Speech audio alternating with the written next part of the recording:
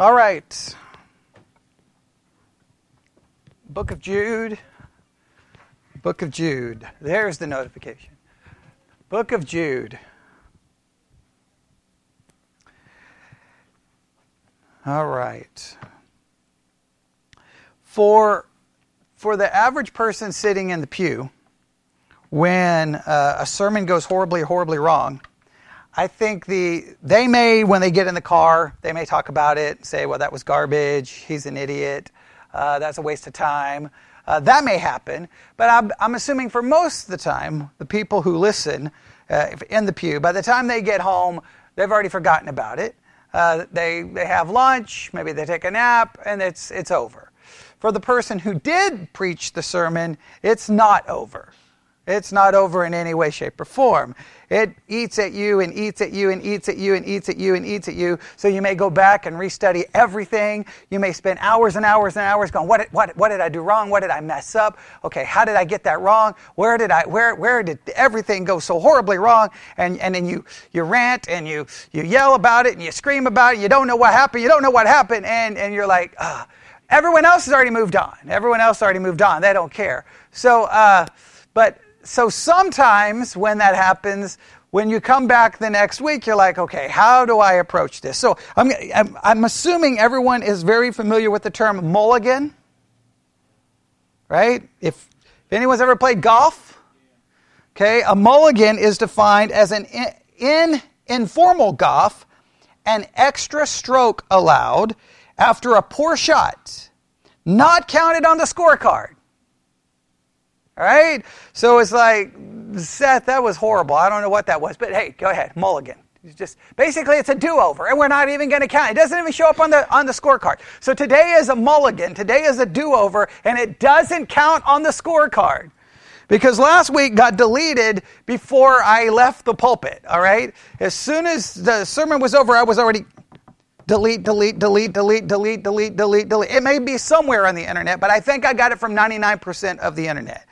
It was deleted. So, another definition of a mulligan is a second chance to perform an action, usually after the first chance went wrong. Okay, well, the first chance went wrong. It went wrong either because of bad luck, well, I don't believe in bad luck, or a blunder, okay, possibly.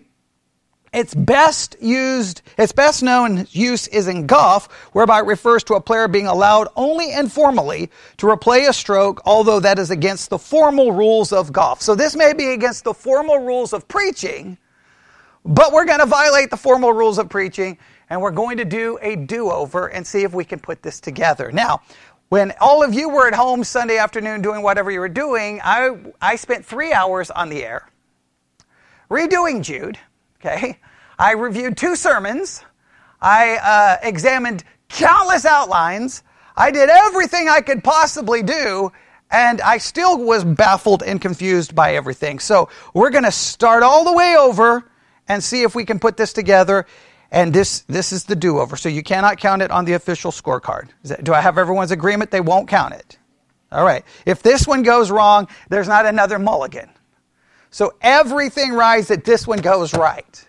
Okay? Everything rides on this one going right. We will see. We will see. I hope this goes right, but we will see.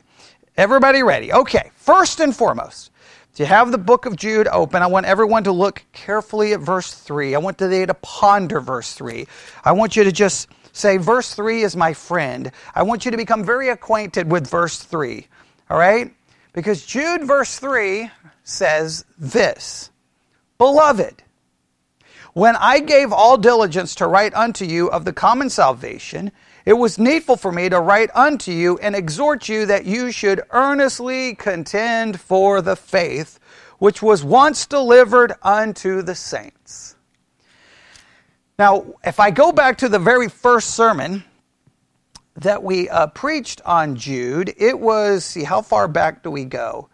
It was on, let's see here, like March the 6th. So we started all of this in March, okay? Now we're in June, on June the 12th, all right? So starting way early in our study, I started trying to establish over and over and over and over and over and over and over again that this verse was the hermeneutical key. Now, it feels like every time I go back to this that there's a disconnect somewhere, but I cannot stress to you the importance of this. Let me state it again. Jude verse 3 establishes that the letter was designed to get those who were spiritually secure to contend for the faith, because that's what it actually says, should earnestly contend for the faith, right? There's sometimes, I understand there can be disagreements about the purpose of the book. I understand, right?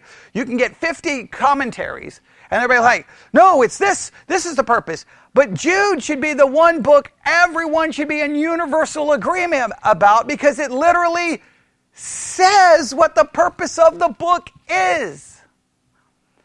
But I have now listened to, it feels like 23 million sermons on it, and everyone ignores the purpose of the book. On Sunday afternoon, last Sunday, where I spent 3 hours on the air working on this, I reviewed 2 sermons from a seminary, right? From a seminary where they establish the purpose of the book is to get you to contend for the faith, but before you get even 3 seconds into the sermon, they ignore the contending for the faith and turn it into beware. Don't follow the false teachers. Don't, or you're going to be judged. Beware. Stay away from homosexuality. And I'm like, this is not the purpose of the book. And I'm like, why does everyone ignore the purpose of the book? So I've got to establish it again. The purpose of the book is to get those who are spiritually secure. And the ones who are spiritually secure are the ones he's writing to, correct? Because they are told, we are told what about the people that he's writing to? Sanctified, preserved, and called. They're spiritually secure. It's not writing like, hey, like if I'm writing to Twyla and I'm like, hey, you're preserved, you're sanctified, you're called, okay? I need you to contend for the faith. That's different than saying, hey, Twyla, look, false teachers are in the church. Don't follow them or you're going to be destroyed. That's completely goes against the purpose of the book. And that's the hermeneutical key. That's the hermeneutical key. I cannot stress that enough. That's the hermeneutical key. So why is it, in my estimation, that so many will say that's the purpose of the book, only to ignore that through the preaching of the book? That's an important question. Why do so many acknowledge the purpose of the book is to get you to contend for the faith, but in the preaching of the book, it turns into, beware of false teachers. Don't follow the false teachers. Don't follow homosexuality. Don't do this. And I'm like, what has happened? My argument is, after listening to about 25 billion sermons, is the way they outline the book. Because they group everything from like verse 4 to 17. They just cram it together. They make no distinction. And when there's no distinction, I perceive there to be problems. So when so I think that's the hermeneutical key. And I think the reason everyone ignores the hermeneutical key is how they outline. So, in fact, the sermon that I was reviewing, their outline went from verse 4 to verse, I think even included 17, 4 to 17, just grouped it all together. And I'm like, well, maybe that's why you're not preaching the purpose of the book. All right? When I initially wrote my first outline, I wrote down verses 5 through 16, right? My initial outline. And because all the different books, this is what they say. Verse 5 to 16, I'll just give you one. Exposure of false teachers. So they describe all 5 through 16 all as one thing, all doing what? Exposing the false teachers. So therefore, that when they start preaching, how do they preach it? Warning you of false teachers. And I think that goes against the purpose of the book. Because the purpose of the book is not the exposure of the false teachers. The purpose of the book is to get those who are spiritually secure to contend with the false teachers. Now, if your job is to get people to contend with false teachers, you need to do two things. Everybody ready? First, you got to motivate people to contend. And secondly, you have to help them identify who they are contending with. You got to motivate and you got to identify. I wonder how Jude could accomplish both of those things. First of all, does everyone understand those are very different things? To motivate is different than to identify. So I wonder how Jude could pull that off. Well, we'll answer that in a minute. So, first thing I want you to remember is what's the hermeneutical key? What's the key? It's designed to get those who are spiritually secure to contend. It's not a warning. It's an exhortation. Right? We even looked up all the Greek words for all of that, right? So I tried to establish that week after week after week, but a lot of times when we would come back, it would feel like, what am I missing? Well, how are people, all I can do is beg you to understand. Now, if you disagree, that's perfectly okay. You can make the purpose of the book whatever you want. That's fine. That's fine, okay? But that's what I believe the purpose of the book is, all right? I will be dogmatic about that. Does that make sense? Now, next, I have a very important rule that I apply to all outlining. It's a very important hermeneutical rule. I know Twyla is very aware of the rule because we talk about it all the time. What is that rule, Twyla? No interpretation can appear in your outline. If you are outlining and you're like, well, wait a minute. If I take that and I go back and look at that, and then I do that, I think that connects to that. The minute you start doing that, what are you doing? You're interpreting.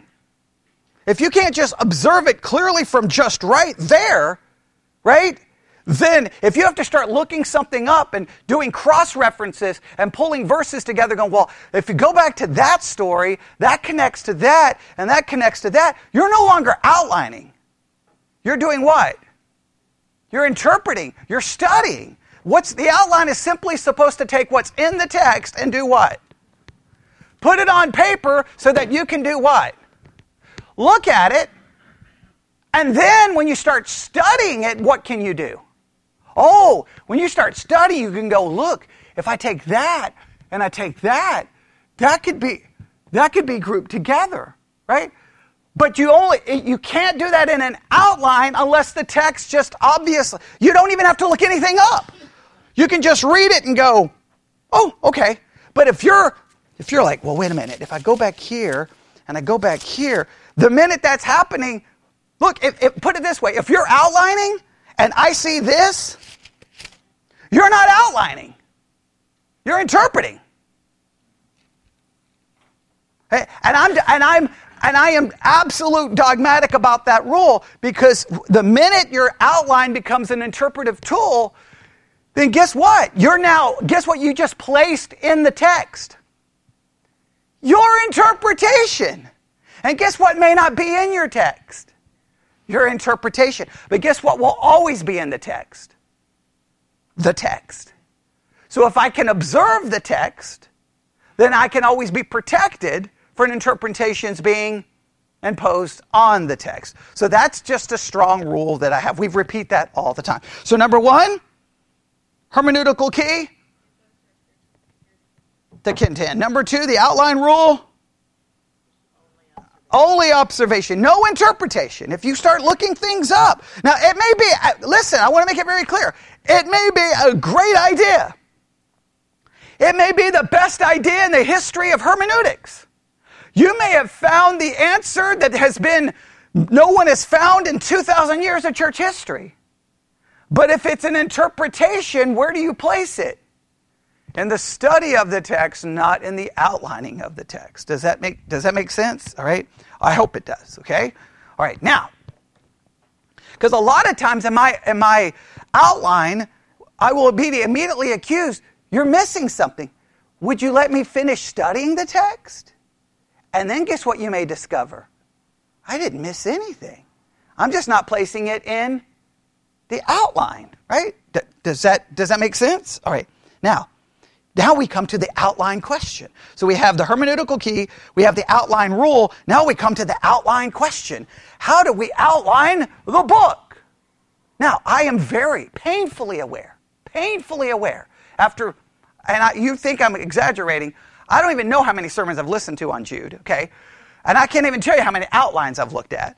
I've got outlines right here. I could go through all of them. I don't even know how many outlines I have on my iPad, okay?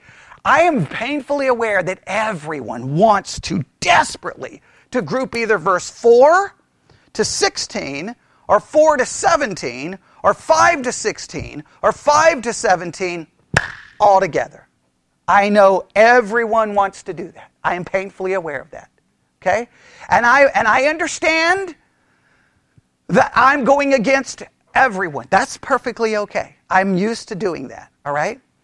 But I have a reason for it, right? So in my mulligan today, in my start over, I'm going to try to explain my reason. You may disagree, that's perfectly okay, but I'm going to do my very best to explain my reasoning, all right?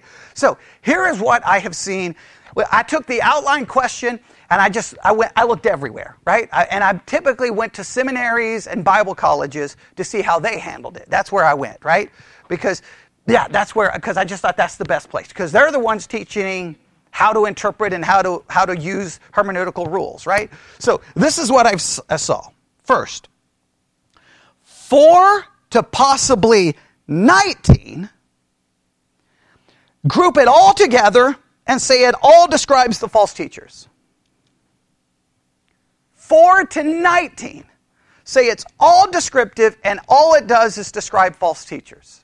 So when I read, go back to Jude, I'm assuming you're still there, okay? So when I look at what happened to Israel leaving Egypt, that's describing the false teachers that they don't believe. When I go to verse 6, and the angels just kept not their first estate, but left their own habitation, refers to false teachers, right? And that Sodom and Gomorrah is describing the false teachers. Everything in it is false teachers. Everything. Verse 4, they're described as ungodly men who turn the grace of God into lasciviousness. All the way, just everything is describing the false teachers. Now, I understand why you could do that. You can make an argument to do that. But my problem with it is, if you just make it all a description of the false teachers, like most do, they end up ignoring the purpose of the book. Because now it becomes more about what? Describing the false teacher so that the people in the church won't follow the false teachers, which I think violates the purpose of the book. Right? That's at least my theory. But that's one. So if you want to go with that one, go for it. Right? 4 to 19, all it is, you group it all together and say it all describes the false teachers. And that's how most sermons do it.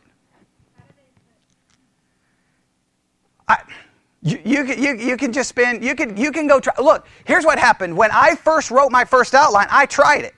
Right? I tried it. I grouped it all and said, and then I started reading each verse and I'm like, how is that describing the false teacher? I disagree. And that's why I changed my outline, right? But I understand that's where most go. That's perfectly okay, all right? A second option, all right? 4, once again, to possibly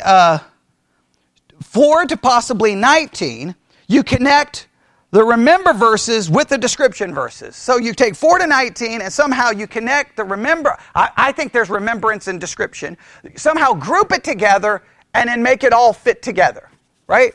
You try to keep it distinct, but you put them all together in some way. Right? You can try that. I think once again, you're going to end up possibly merging the ideas so much together that you forget the purpose of the book. Right? But you can try that. If you want to do that, you can say, this is the remember, this is the description, this is the remember, this is the description. But what ultimately happens is you try to connect the description with the remembrance. You're probably going to have to go look up the remembrance, find the key elements from the remembrance, come back and see how that connects to the description, and then put it together, which the minute you do that, you just stopped what? Outlining, and you started studying and interpreting. All right? But if you can do that, great. If you can do that with just Jude, great. Just don't go back and look at the stories in any way, shape, or form, okay? So that's another possibility.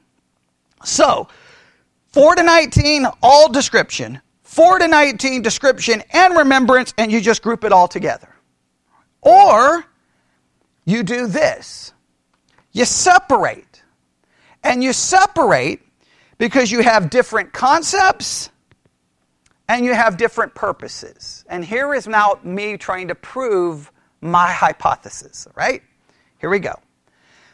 First, I want you to notice the definition of remembrance versus the definition of description. Remember is to bring to one's mind an awareness of someone or something that one has seen, known, or experienced in the past.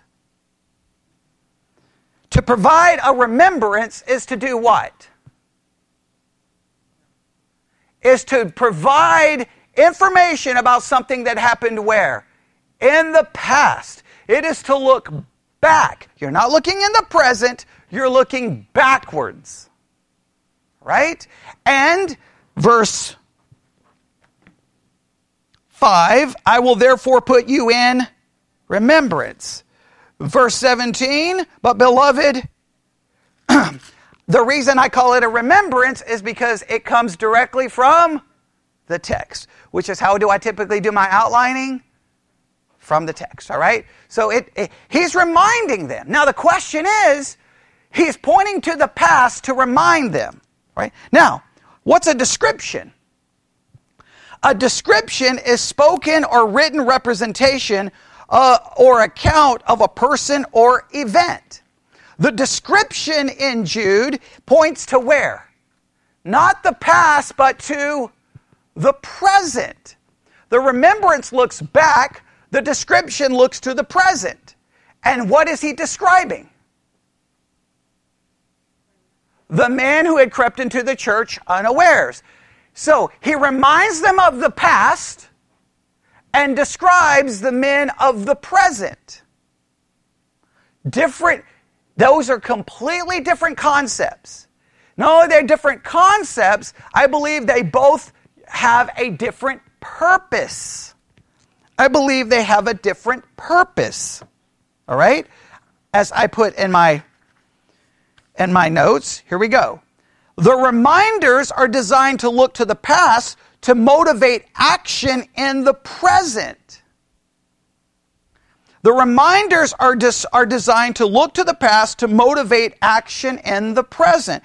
How does verse 5 begin? I will therefore. Therefore is connected to what comes before. What happens in verse 4? He gives them the reason for the book. Certain men have crept in unawares, and I want you to do what? To contend. Therefore, how am I going to get you to contend? Verse 5? I will put you in remembrance. It's a completely different purpose. Putting in remembrance is different. It's a different concept, and it has a different purpose. And I believe, and remember, I should have already given you this. When we started back in March, I said that sometimes in outlining, right, you can group verses together, like 1 through 4, and you can do it in order. But I said, and I stated this in March, that you can't do that with Jude. I thought we had already come to. I not come to an agreement. I'd already made it clear that I did not go with the idea that I could group things together here. That I was going to have to break them into categories because I didn't think it worked. Because the reason why, listen to my thinking, a remembrance is different than a description, and it has a different purpose than the description. So I grouped the reminders together this way. Are you ready? Verse 5. What's the reminder in verse 5? Israel coming out of Egypt, right? 6. Angels, 7. Sodom and Gomorrah, 9. Michael, verse 11. Cain, Balaam, and Kor, right? Now, someone's going to say, but there's a description there. One verse can accomplish two different things, right? But clearly it's a reminder to past events, right? In fact, when I read that verse makes no sense unless I can do what? Unless I know the story. In most cases, what are you going to have to do with all of these reminders? You're going to have to go look them up. And now, if you think you're an expert and you could just outline all of the details, by all means, go for it. But most of us are going to have to look back and go, okay, what happened here? But I can call it a reminder because he says, I'm going to put you in. And then he gives them examples of things which is a remembrance, right? It seems to fit. It seems to fit. Okay, so, all right, so we got 5, 6, 7, 9, 11. Then how about verse 14? Enoch. He's going to give us the prophecy of Enoch, yes? All right, that goes all the way down to verse 15. And then we have in verse, what's the reminder in 17?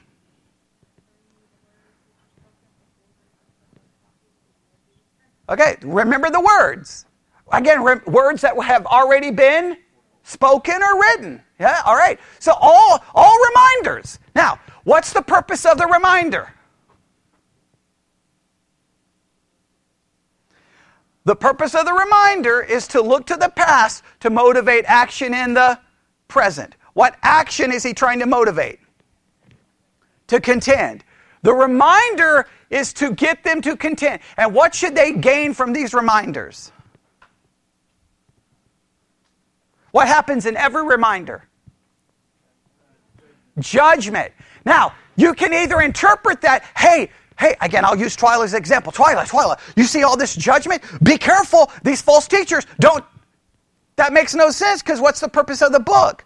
Not to warn her, but to exhort her to contend. Right? That's the whole purpose. What's the purpose of the book? To get you to contend. So the reminder is to remind you of the past to motivate. Right? Everybody got that? To motivate. Now, the descriptions. What are the descriptions? Do what? They have you look at something so that you can understand it. Or would be another way. A description is there to help you identify. Right? If Twyla is like, hey, I'm trying to find this house in Abilene, and I'm like, okay, that house. Okay, well, it's interesting. It has a blue roof, and it's pink. I'm describing it so that you can easily identify or find it. That's different than a reminder. Different purpose. Now, why would then he take look at the descriptions. Look at verse 8. What's the description in 8?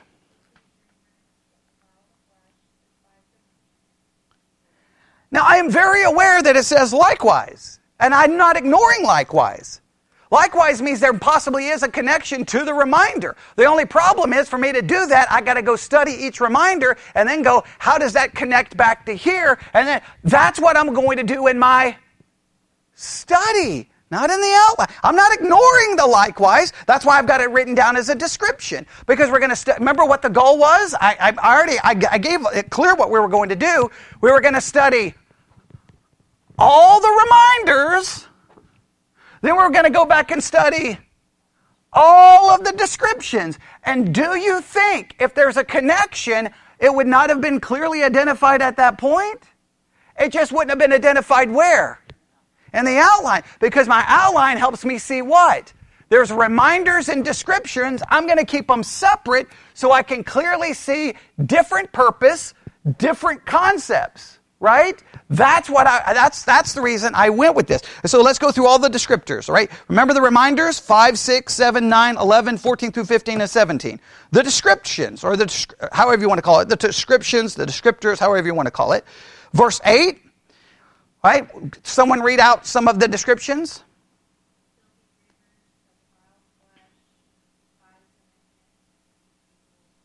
All right, verse 10.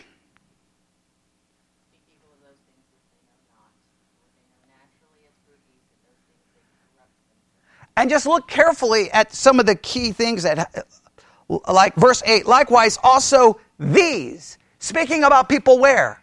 In the present. Verse 10, but these. He's no longer reminding, he's pointing to the present. The people sitting in the pew next to you. But these. It has a specific purpose. It has a specific reason. Verse 11. Woe unto them, for they have gone in the way of Cain and ran greedily after the error of Balaam. Now this seemingly is connecting those present with this reminder, so I got no problem referring to this as a description and a reminder. But I'm going to study them as separate, because guess what? I'm going to have to go back and do what? I'm going to go back and have to study each one of them. We have Cain, Balaam, and Kor. Now, I did hours of study on Balaam just recently on the podcast. And what did we realize? When you actually study Balaam, it's really confusing because in the story, he almost kind of comes across as the hero, but he's not the hero. So the story itself is confusing because there's a talking donkey and all the other craziness going on it. So I've got to go back, even going back and studying it the last time I did, I'm still perplexed by that story. So how I'm going to put this together here is going to require a little bit of work. Like I'm not going to be able to just draw the conclusion here. I'm going to have to go back and study it, which is perfectly what we're supposed to do. Verse 12. These, once again, where is he pointing? To the you see why I'm separating them? One is past, one is present. One is reminding to motivate, one is identifying. It's completely different concepts, completely different purposes. Look at verse 13. Raging waves of the sea, foaming out their own shame, wandering stars, to whom is reserved the blackness of darkness forever. This is clearly describing the people present. And do you think that every one of those descriptions, I mean, you can make an argument, I guess you could try this, but it's going to require a lot of work. I will challenge you, you take every one of these descriptions and you try to connect them specifically to everything, to the reminders. Some of this, I think you're going to be like, where does that come from?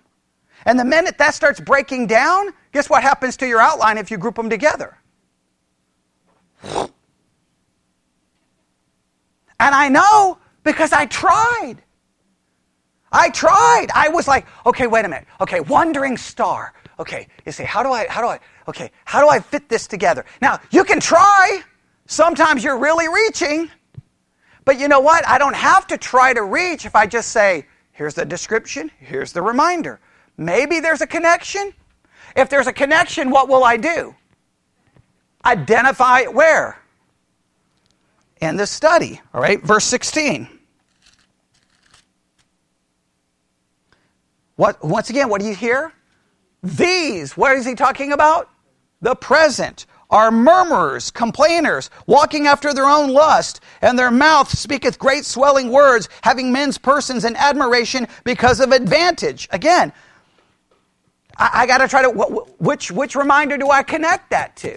Right? If I keep trying to connect them to the reminders, I'm telling you, it's going to become more and more a stretch. More and more like, oh man, I'm reaching there. I'm really reaching. And the minute you have to start reaching, what should that tell you? Warning, warning, warning, warning. I don't have to reach anywhere if I do what? Keep them separate. Right? Different purpose, different everything, okay? And then verse 19. What do we have in verse 19? These be they who separate themselves sensual, having not the Spirit.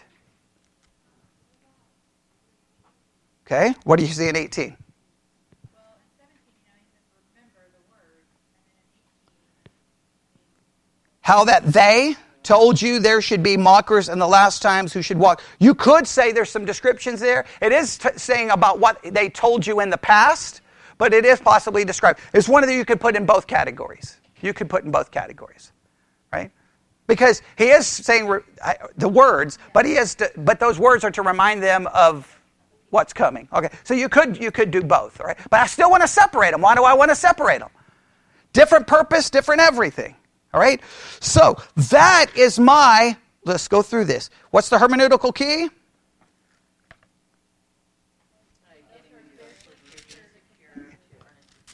to get them to contend for the faith. All right, I cannot stress this enough. That hermeneutical key is the whole reason I outlined the way I outlined, because the key is obliterated by almost every sermon I've heard. It's like there's the first sermon. And so I did this on Sunday afternoon. I did the introductory sermon from Dr. Albert Mohler at Southwestern Seminary, right? And it sounded so good. Contend for the faith, contend for the faith. Then I went to the next sermon where he grouped it all together. And the next thing you know, it turned into a sermon against be careful of going after strange flesh, and be careful of the sin of homosexuality because it's coming to the church. And I'm like, you mean the same guy? Same guy. And I'm like, what just happened? What just don't you remember the purpose of the book? Don't you remember the purpose of the book? And then I realized, guess what he'd done with his outline that everybody else does? We group it together. Now, I'm not saying grouping it together has to lead to that.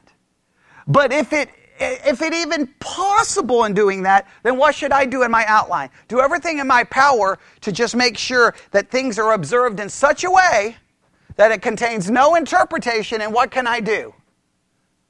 Can I see the greeting at the beginning of the book? Do I see that the author is identified? Do I see that the recipients are identified? How are the recipients identified? Do I see the blessing placed upon them? All right, nobody has a problem with that. Do I see the purpose of the book clearly given? Yeah.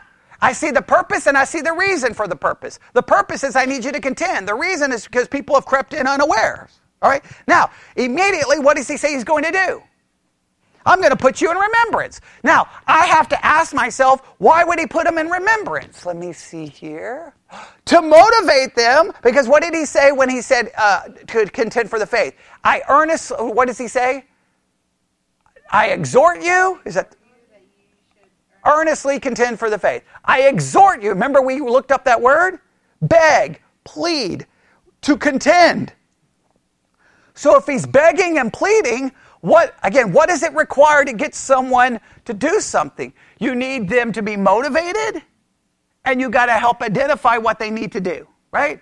If I look at the kids, I'm like, okay, guys, I need you to go wash my car, right? I got to motivate them to do it, right? Let's see, how much money do I have? Okay, all right, that may motivate them, right? And then what do I need to do? Hopefully, I identify the right car, right? Or they go out there going, oh no. I mean, there's not like our parking lot's full or anything, but okay. But they have to, it's the silver car, right? Okay, I had to identify it, right? Well, guess what? If I'm going to get you to contend for the faith, what do I need to do? Motivate you. I think the motivation is contend with these people because they're going to be destroyed. And once I motivate you, what do I need to do? Do you contend with Emma? Or with Sarah? With Seth or with Stephen? Just all of them, okay? Just contend with all of them, okay? All right? So I think that's why I separate them. Now, if you want to put them together and link them together, fine. But all I say, you have to do it with no looking anything else up. Because if you start if you're going back to the stories going, well, if you look at that fits that reminder, but does it fit all the reminders? And if you find any reminders that are not linked, then guess what's going to happen? You're going to have reminder, description, linked, but then you're going to have descriptions that are not linked. So then you're going to have this reminder, description, and a description not linked to a reminder. Why not just separate them, and then guess what you have? An easy observation. And then once I have the observation, what can I do with the observation?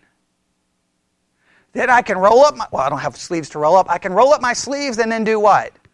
Let's study the reminders. Let's study the descriptors. And then when we're done, we can go, did you notice anything? And someone will say, well, I think it's interesting that reminder seemed to really fit that. And I'm like, that's a good observation based off study. Right? Then we do what? We connect it. Does that make sense? That's why I separated them. That's why I separate. Again, I know nobody agrees with me. I understand. I don't think there's a book here. They all group it together. Boom, boom, boom, boom, boom, right? And they don't even do subpoints. They're just like 4 to 19, one thing.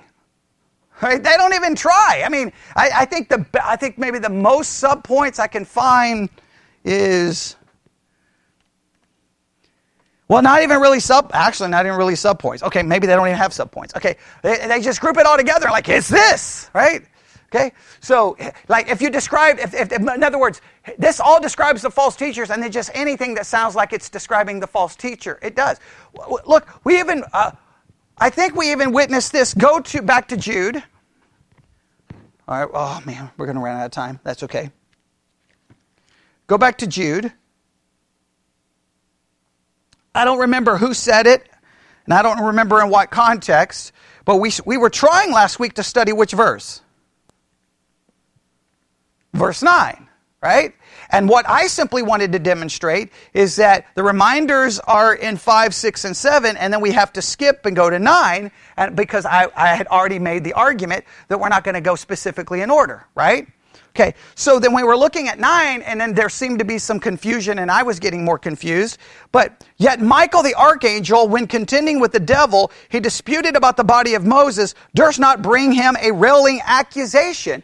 Someone said, well, a railing accusation, that describes the false teachers. And I was like, what just happened?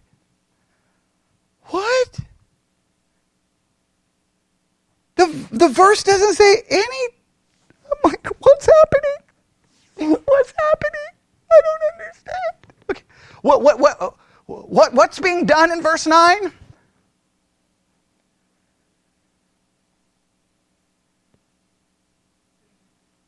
Of what happened with Michael the archangel. And what happens here in the story?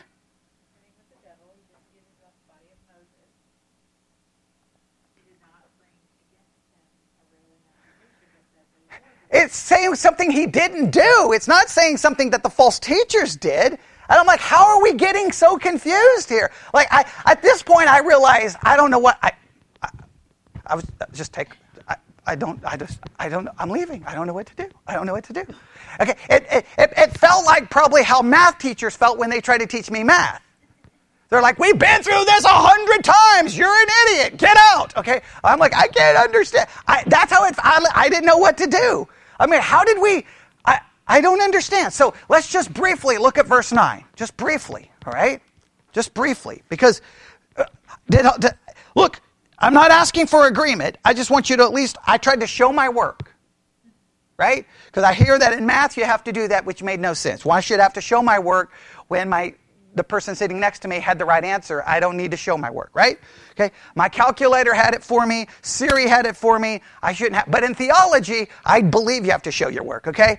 In math, you don't. But in theology, you do. And I just wanted to show my work, at least to support my hypothesis and my thesis. Every conclusion is a hypothesis and thesis in theology because everyone's going to disagree with it. But that's okay, right? So what's going on? So I'm going to just go with my thesis. We have the reminder in 4. What's the emphasis in the reminder in 4? Or I'm sorry, 5. What's the emphasis of the reminder in verse 5? I'm using a different Bible. Let me go back to my other Bible. All the verses are out of whack. Okay, here we go.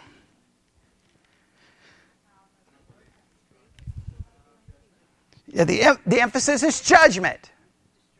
Hey, I'm going to remind you how Israel was judged. Who's going to be judged in the context? The people who are contending? No. Is he warning the people contending that they're going to be judged if they follow the false teachers? No. I'm getting you to contend because those who don't believe the false teachers, because they deny the Lord, remember, okay, in verse 4, they're going to be judged. So I'm motivating you to go contend. If I make, I was going to say Emma, if I make Lydia the false teacher, hey, I need you to contend with her, she's going to be destroyed. Here's a good reminder. Next verse. The angels. Okay, they're judged. 7, Sodom and Gomorrah. It's judged. 8, We've got a description. Now 9. What is the point of 9? First of all, nobody really knows what in the world the story is. We don't have almost any information. We have none. So nobody knows what's going on. So let's look at it just quickly. Yet Michael the archangel, when contending with the devil, he disputed about the body of Moses, durst not bring against him a railing accusation, but said, the Lord rebuke thee. Now, here we go. Based on that verse, what's the purpose of the reminder?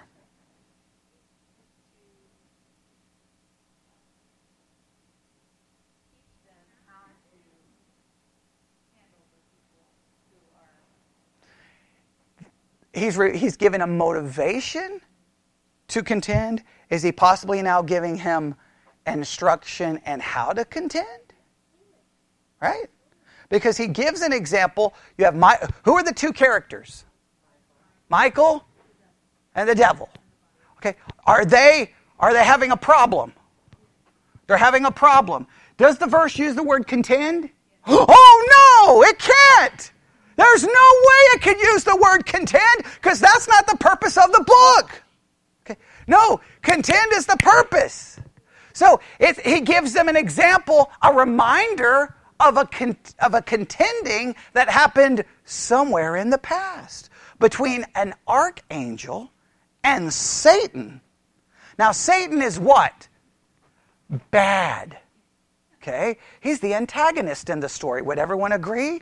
He's the heel, using wrestling terminology. He's the bad guy. He's the greatest Bond villain of all Bond villains. Whatever villain you need, he's the bad guy, right? And the archangel is the super good guy. He's the baby face using wrestling. He's the protagonist, right? He's everything that you need in storytelling, right? I mean, you've got the best good guy and you've got the worst bad guy. And now, what are they contending over? We don't know what in the world's going on there, okay? But they're fighting over the body of Moses. Now, because Michael the archangel is contending with such a horrible bad guy, you think that he could do what? He could walk up, you piece of garbage, you satanic garbage, and just offer railing accusations against him. Just say all kinds of mean and demeaning things. And you would be like, come on, say some more, talk some more trash. But he did not offer a railing accusation. Do all translations use the term railing accusation?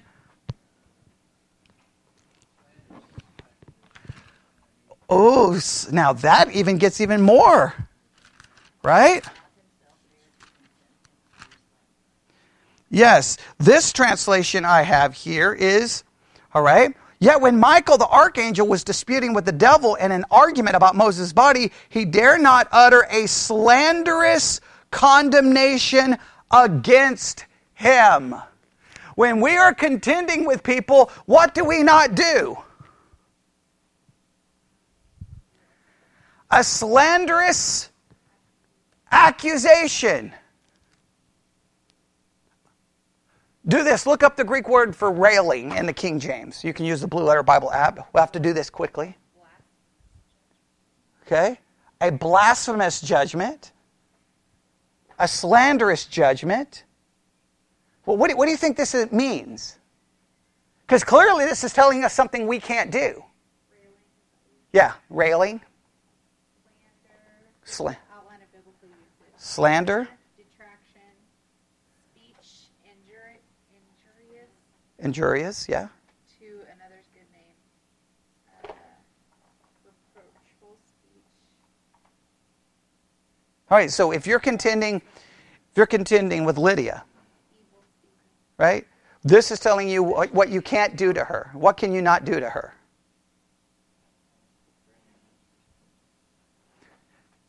Yeah, but you can't.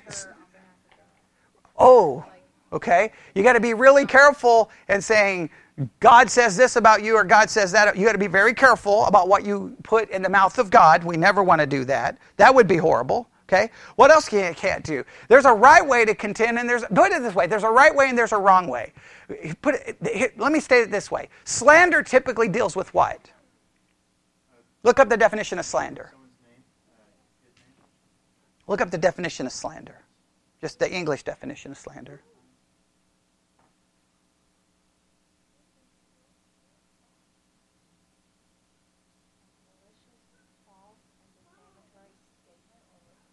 Okay? You cannot make a defamatory or false report. Now, typically, how does slander work? Okay? Twyla is contending with Lydia. Twyla texts Stacy and says, hey, guess what Lydia thinks? Guess what Lydia's doing? Guess what Lydia believes? Guess what she's doing? In a sense now, she's bringing an evil report against Lydia to someone else who doesn't even need to know. There's an appropriate place and time to let other people know. Typically, who are you to let know? Well, if you're contending with her and you know she's got a messed up false doctrine, you may have to look at her and go, hey, look, I don't know what's going on, but I just know that there's no way that say, pastor would be in line with that doctrine, and if you're believing it and you're telling other people, I'm going to have to tell Pat. You let her know what you're going to do, and you may even say, you can come with me so that you don't believe that I'm giving a false report, and you say, hey, here's Lydia. Tell him what you believe. And then Lydia can I'm a witch, and I do, animal sacrifices at midnight, and I'm going to kill my husband. And I'll be like, okay, maybe you should stop playing the piano. Okay, maybe maybe you should get far away from me, okay? And Seth, run, okay? And Lincoln, Levi, come on, let's get out of here, okay? All right, whatever the case may be, right? Okay, but that would be an appropriate place to go. But you don't do what? Boom, boom, boom, boom, boom, boom, on the internet going, did you hear? Did you hear? Did you hear? Did you hear? Now you're just, in other words, there's a correct way to do so. If Michael the archangel did not give a slanderous condemnation, we can't. Because I'm assuming we're not better than an archangel. And you say, but you don't know how bad Lydia is. Okay, she may be bad. I'm not sure she's at Satan level. Right? Maybe close, but not Satan level. So this would be, the reminder here would be for what purpose?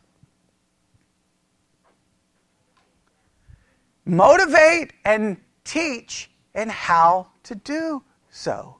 There's a correct way in contending. We think contending is just hopping on, in 2022, contending is hopping on Twitter and just putting people on full-blown blast. Okay? There's a right way and a correct way. Right? Now, some things are public and some things deserve a public criticism, but there you're not going after the person, right? Like, if I don't have let me see here, do I have an example here? I've got to have a one here somewhere. Okay, maybe somewhere under the pulpit. Let's see. What do I have here?